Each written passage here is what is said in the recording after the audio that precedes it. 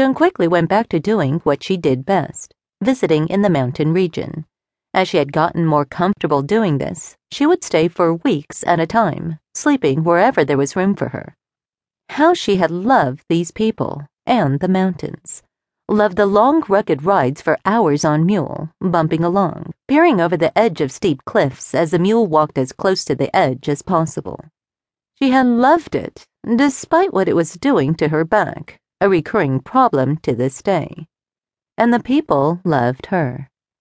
She ate what they ate, slept where they slept, struggled to learn the Indian dialects prevalent in the mountains, and shared their lives. The campesinos considered it a great honor to share their meager food and simple homes with her, and she in turn considered it a great honor to be received into their home, share in their lives and struggles. She drank coffee with them, shared their meals of beans and rice. She always got the best of what they had and was fed before anyone else. At first, she had found this custom very hard to accept.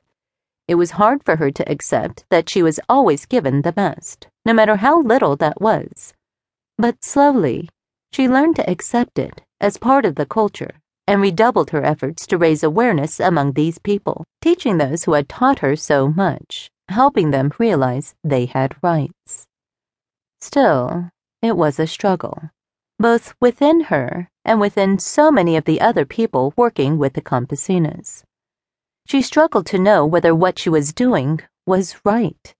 The struggle with trying to teach them and yet not push them in any direction too much, but leave them free to decide for themselves. That was the struggle. Theirs wasn't a ministry of insurrection, inciting revolution as claimed by some. Theirs was a ministry of teaching the people that they had rights, teaching them to work together and support each other as communities.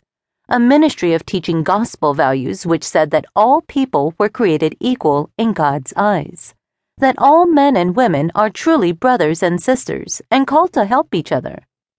They struggled to not put their own personal bias in their teaching, yet it was impossible to avoid this completely. They struggled to raise the awareness of the people to a level where they could make their own decisions without being overly influenced by others, society, or their culture. It was a theology of change, radical change, and in this sense, revolutionary. But it wasn't a theology of guns or force. It was a theology of liberation that set people free, as Jesus set people free.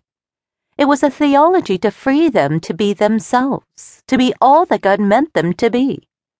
Theirs was not to tell the people where to go, but to free them to hear that inner voice of God and decide for themselves where to go, and then to support them in their decisions, wherever that may lead them. It had been a constant struggle, both dealing with these people's cultural hang-ups from years of oppression and having their rights denied, and dealing with their own cultural hang-ups as Americans.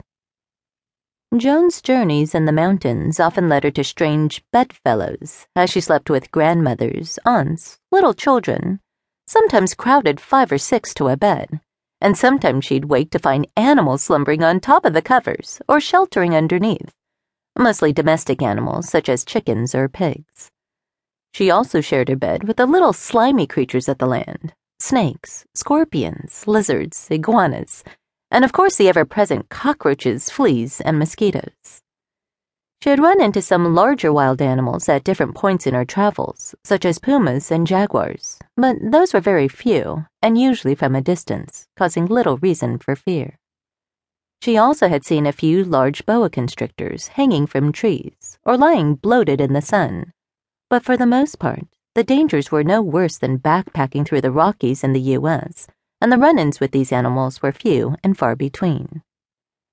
And then there were also the many colored birds that flowered the land in the higher reaches, the toucans, macaws, quetzals, all with their splendid plumage and colorful beaks. And the monkeys screeching in the forest at night and performing during the day, especially the little spider monkeys. Joan loved this country. Each journey in the mountains made her more committed and more determined in her efforts for the people.